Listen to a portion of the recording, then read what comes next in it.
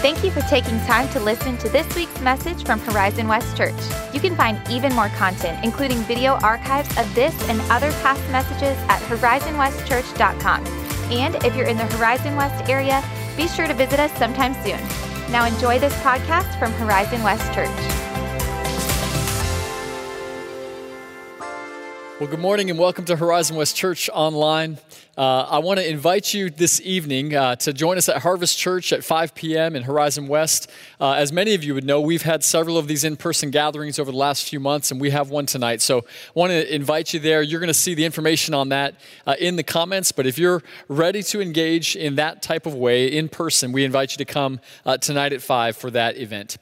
Hey, I also want to encourage you, as we're just beginning the message portion of this stream, I want to encourage you to stay to the very end of the service. I have an important announcement that I want to make, and I don't want you to miss that. So stick around to the very end of the service for that important announcement.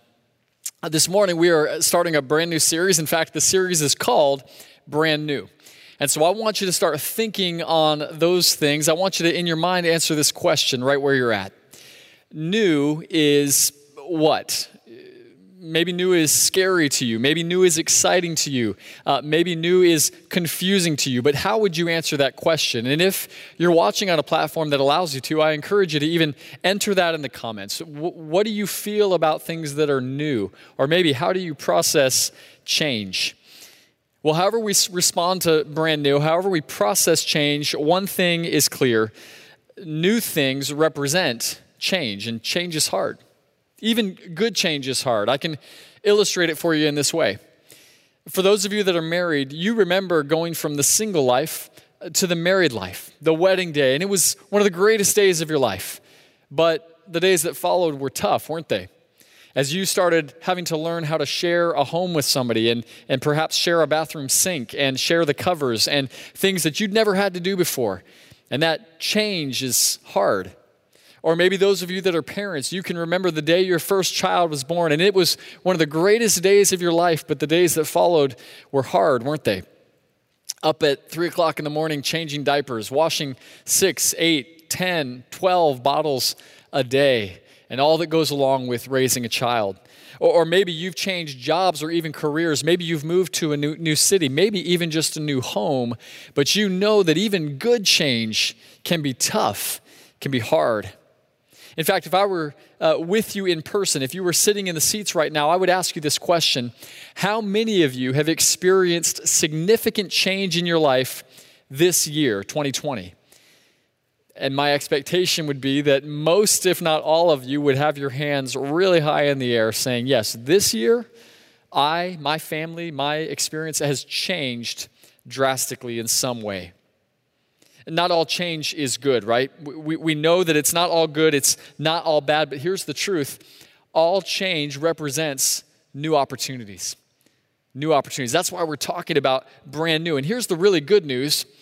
God is all about new things. In fact, did you know that 59 times in the New Testament, we see that word new? And you might have noticed that I referred to the New Testament. It's embedded right there in the name of it. We see throughout Scripture God's heart for new. We learn phrases like new covenant, new commandment, new wine, new self, new name, new heavens and new earth. God is all about the new.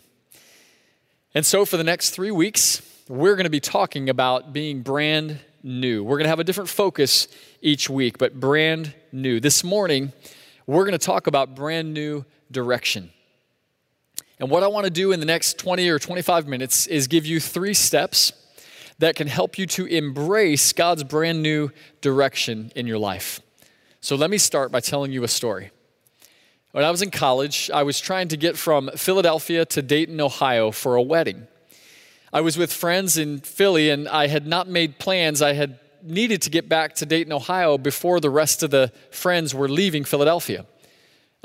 Poor planning, right? And I found myself needing to get away back. And by some miracle, one of my friends happened to be getting back to Indiana for a wedding that same weekend and said, well, Chris, I can drive you, but here's the problem. I'm passing through Dayton, Ohio in the middle of the night, so I'm just going to have to drop you off because I have to be in Indiana the next morning. I said, that's fine, man. I'll figure it out from there. So this friend drove me from Philadelphia to Dayton, Ohio through the night. And at about 4 or 5 in the morning, he drops me at a Denny's, an all-night diner. And I've got my suitcase and my guitar. I don't know why I had my guitar, but I did. And I have my suit for the wedding. And I've got all this luggage, and I'm sitting at a diner. Couldn't find a hotel that was open, so there I was. Well, as the morning unfolded, I realized that I actually didn't have the address of where this wedding was taking place. And so I just went and dropped my luggage off at a local fire station and started running through a neighborhood at sunrise. No idea where this neighborhood was in the greater Dayton area, nor where I was trying to get. But as I ran, I started to sing. I started to just sing worship songs as I'm running. And by yet another miracle, I saw a vehicle in a driveway in the middle of a neighborhood I had never been in Dayton, Ohio, that belonged to my sister-in-law. And in that moment, I realized that this was people that I can just be with, and they can help me find where this place is, and my problems were solved. Now, I tell you that story, and you're probably thinking, man, you were really out of control when you were in college, and you would be right. The truth is, most of you have probably never planned a scenario so poorly or failed to plan so significantly. You go, man, how do you find yourself in that situation? But what all of us have experienced is coming to a place in life where we need direction that we don't have. Sometimes we know it, and other times we don't. But all of us come to places in life where we need brand new direction. This morning, I want to look at the life of a man named Abraham. We're going to look at the very beginning of his story. And so go with me to Genesis chapter 12, verses 1 through 3. Let's begin there. Genesis 12, 1 through 3. Now the Lord said to Abram, go from your country and your kindred and your father's house to the land that I will show you. And I will make of you a great nation, and I will bless you and make your name great, so that you will be a blessing. I will bless those who bless you, and him who dishonors you I will curse, and in you all the families of the earth shall be blessed. Now, if I were to read that passage, those verses to you without any introduction, you'd probably think that we were dropping in on the middle of Abraham's story, right? Now, the Lord said to Abraham, go, and we just kind of have this moment happening. But what's interesting is Abraham is only introduced 7 verses earlier at the end of chapter 11. We know almost nothing about him. The only thing we know is where he is from and who his family of origin is. That's the only thing we know before God appears to Abraham. And God says in verse 1, go from your country and your kindred and your father's house to the land that I will show you. I love this verse because it shows us that God's very first word to Abraham, the first word out of the mouth of God to Abraham was go. God said go. That the very first meeting, the very first encounter, God is commissioning Abraham to go for him. The truth is this morning, God is on the move in our world, and he invites us to move with him. He began that with Abraham by saying, Abram, I want you to go. But then he did it again with Moses and with Gideon and with Isaiah and with Jonah and on through Scripture, men and women who were specifically told by God, go. And guess what? We too have been told to go. In fact, that's exactly what Jesus says in Matthew 28, 18 to 20, which says this, and Jesus came and said to them, all authority in heaven and on earth has been given to me. Go, therefore, and make disciples of all nations, baptizing them in the name of the Father and of the Son and of the Holy Spirit, teaching them to observe all that I've commanded you. And behold, I am with you always to the end of the age. God has called us to go. And this calling, as it was with Abraham, is accompanied by God's promise. The promise of Jesus in Matthew 28:20 is this, I'm going to be with you always, even to the end of the age. The first step in us embracing the brand new direction that God has for us is this, we must lay hold of God's promises. We must lay hold of God's promises. Did you notice in the verses we read about Abram what God promised him? Look at it again, verses 2 and 3. God said, I will make of you a great nation, and I will bless you and make your name great, so that you will be a blessing. I will bless those who bless you, him who dishonors you I will curse, and in you all the families of the earth will be blessed. This is an incredible promise of God, and Abraham laid hold of it. In fact, Abraham's ability to obey the voice of God was contingent on the fact that he believed the promise of God. This is the case that Paul builds in both Galatians and also in Romans when he says about Abraham that Abraham believed God and it was credited to him as righteousness. Well, let me ask you, what was it that Abraham believed? Abraham believed the promise of God. Abraham laid hold of God's promise, and guided by God's promise for his life, he was able to walk in obedience to God's command. Paul's point in telling us this is, listen, he wasn't righteous because he was obeyed. The obedience was evidence of the righteousness that he had by faith. The same is true for us. In fact, this is what Paul says in Romans 4. Look at this passage with me. No unbelief made him, Abraham, waver concerning the promise of God. But he grew strong in his faith as he gave glory to God, fully convinced that God was able to do what he had promised. And that is why his faith was counted to him as righteousness. But the words it was counted to him were not written for his sake alone, but also for ours. It will be counted to us who believe in him who raised from the dead Jesus our Lord, who was delivered up for our trespasses and raised for our justification. In other words, Paul is saying, inspired by the Holy Spirit, it is when we lay hold of God's promise, it is when we trust and put faith in God that God imparts righteousness to it, and from there we live lives of obedience. This laying hold of the promises of God that we see in Genesis and repeated in the New Testament is something very, very different than what the prosperity gospel or positivity thinking preaches. See, those gospels, if you will, preach that if you just think it or say it, it can become so. And the problem is in some of those teachings and preachings, what they have people doing is laying hold of promises that God never made. I can tell you confidently that God has not promised for you to be healthy, wealthy, and prosperous, at least not materially. In fact, what Jesus said to the disciples is, you're going to face hardship. You're going to face persecution. Some of you, most actually, of the original 12, would face death. So it's not about laying hold of some, God, I'm just going to believe it into existence. We're talking about a biblical faith that lays hold of what God has promised us. God made a clear promise to Abraham, and Abraham simply believed it. The same is true for us who have laid hold of Jesus.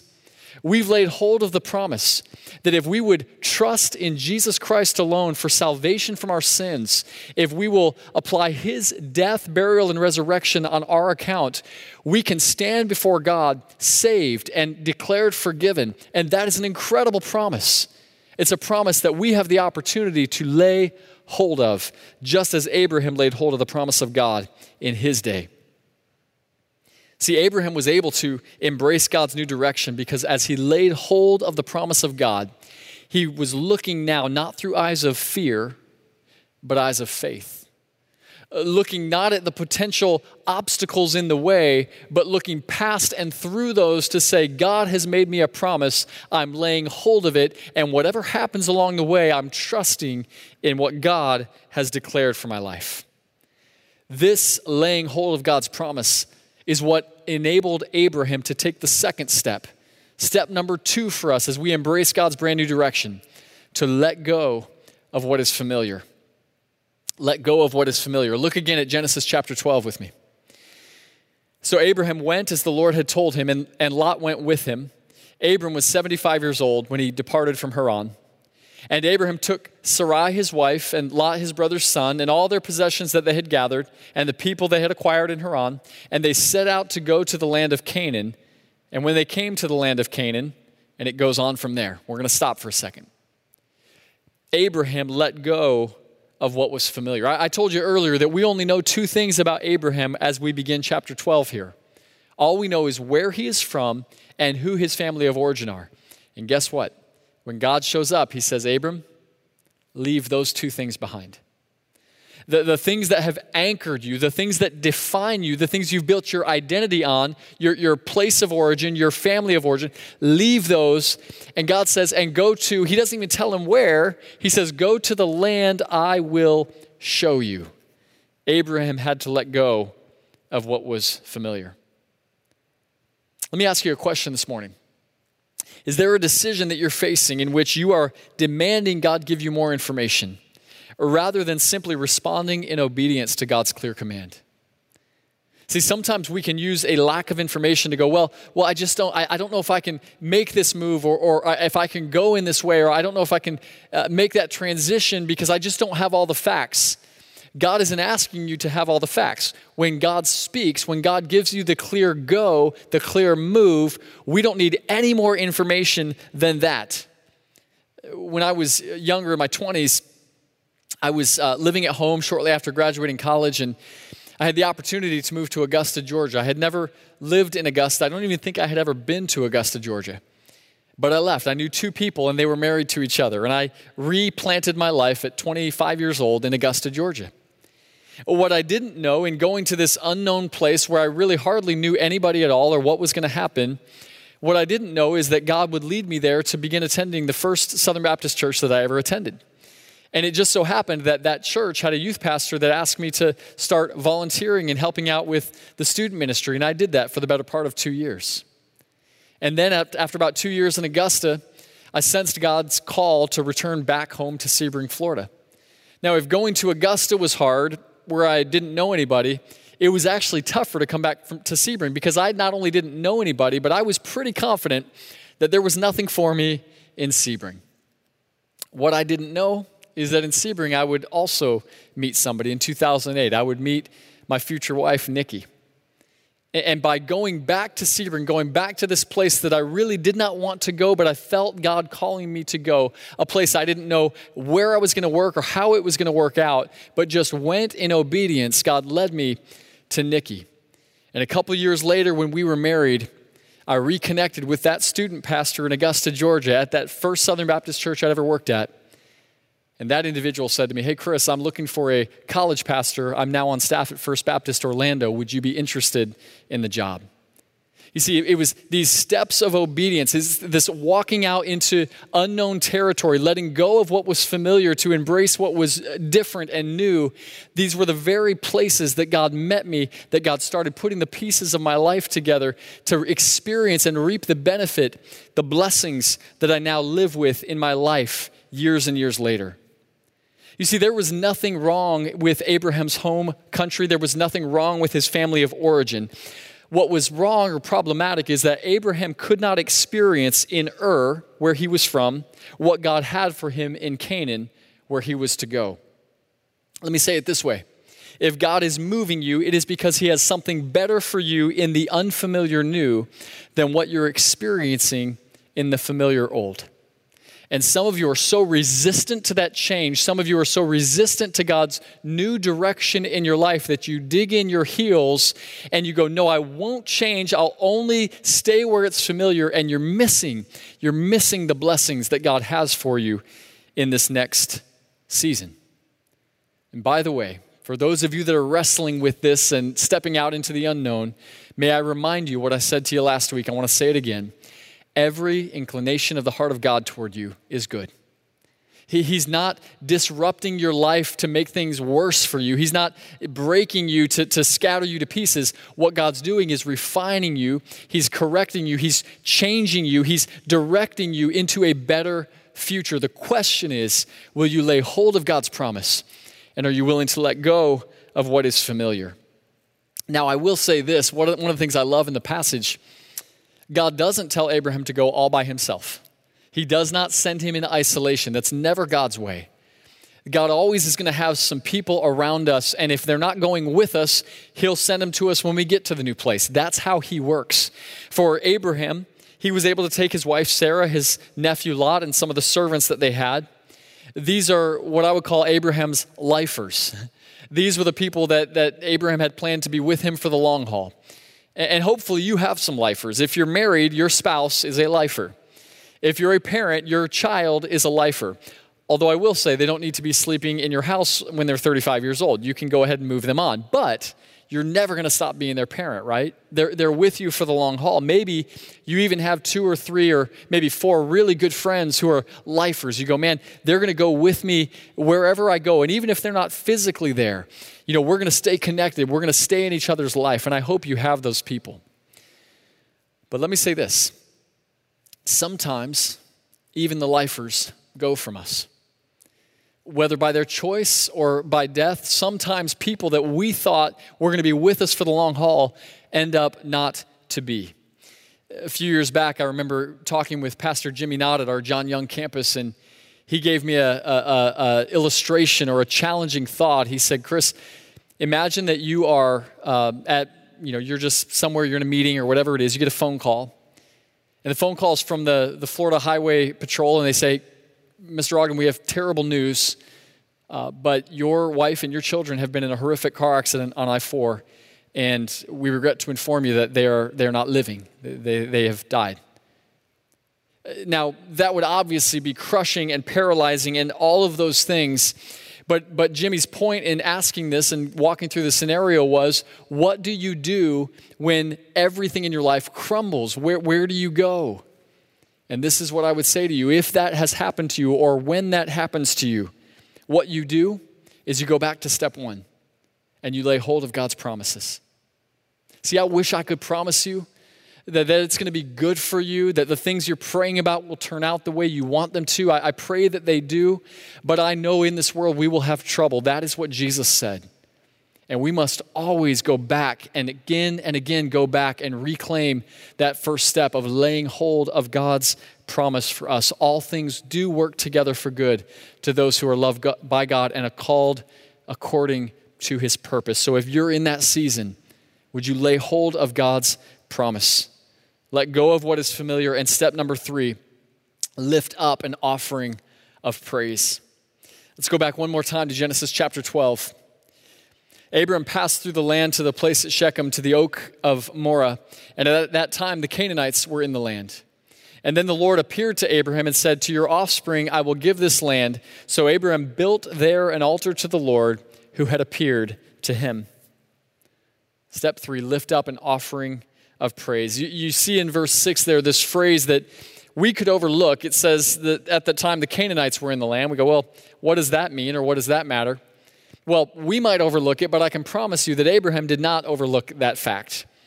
Here's what you need to know about the Canaanites.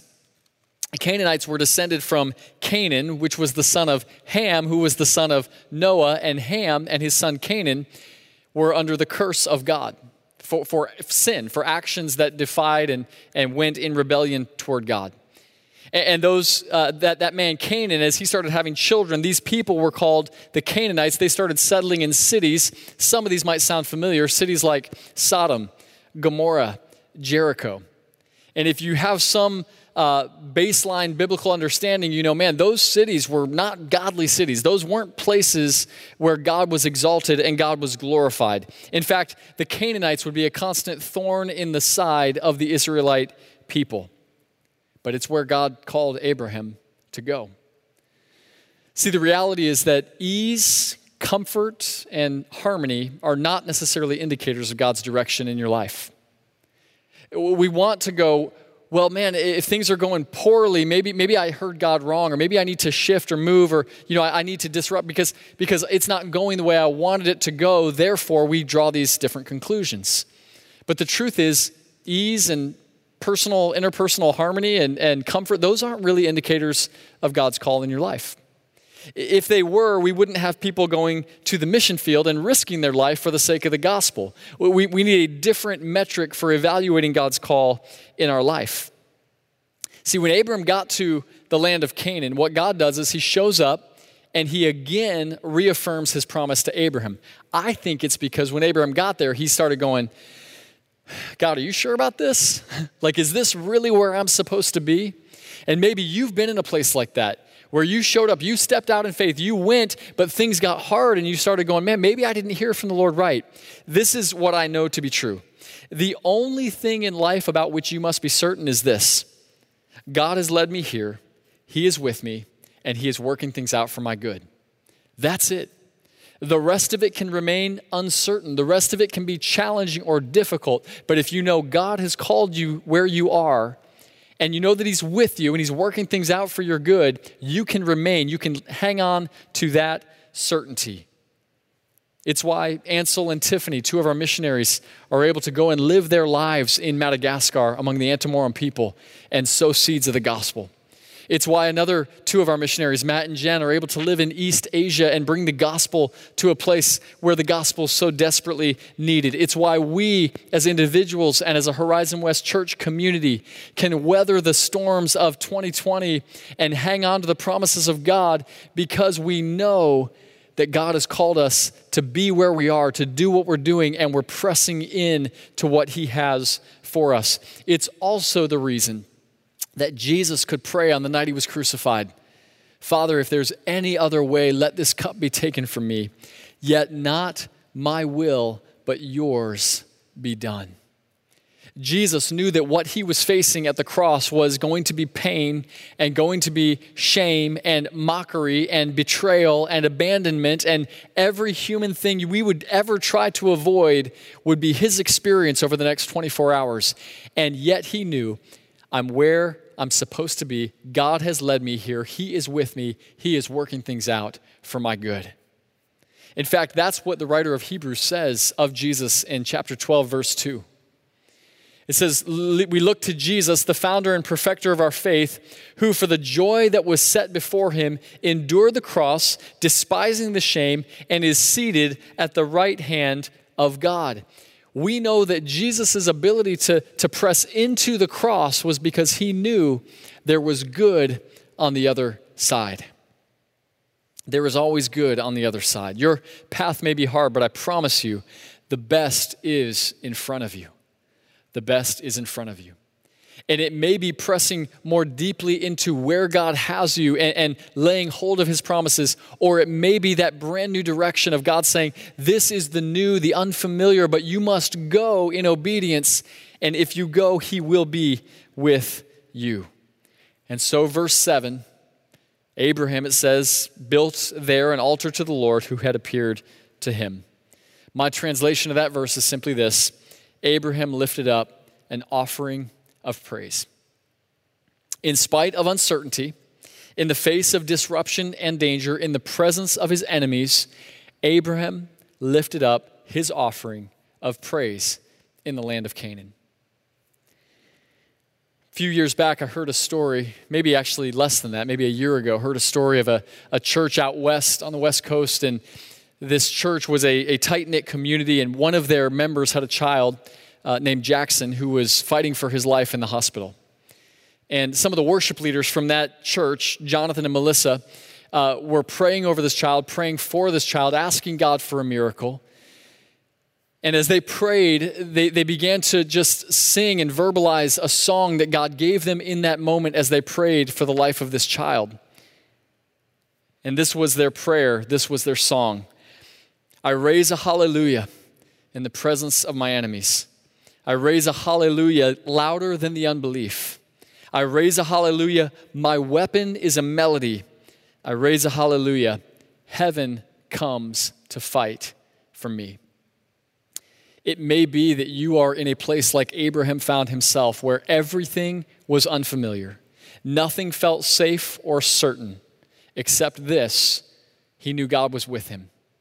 And in that place, he lifted up an offering of praise. And some of you may even in this moment, on this day, need to build your altar of praise, to raise your hallelujah, not because everything has gotten figured out, not because everything has turned out for the good, but because you're laying hold of God's promise that it will. And there, in the middle of the mess, you would build your altar of praise to the Lord.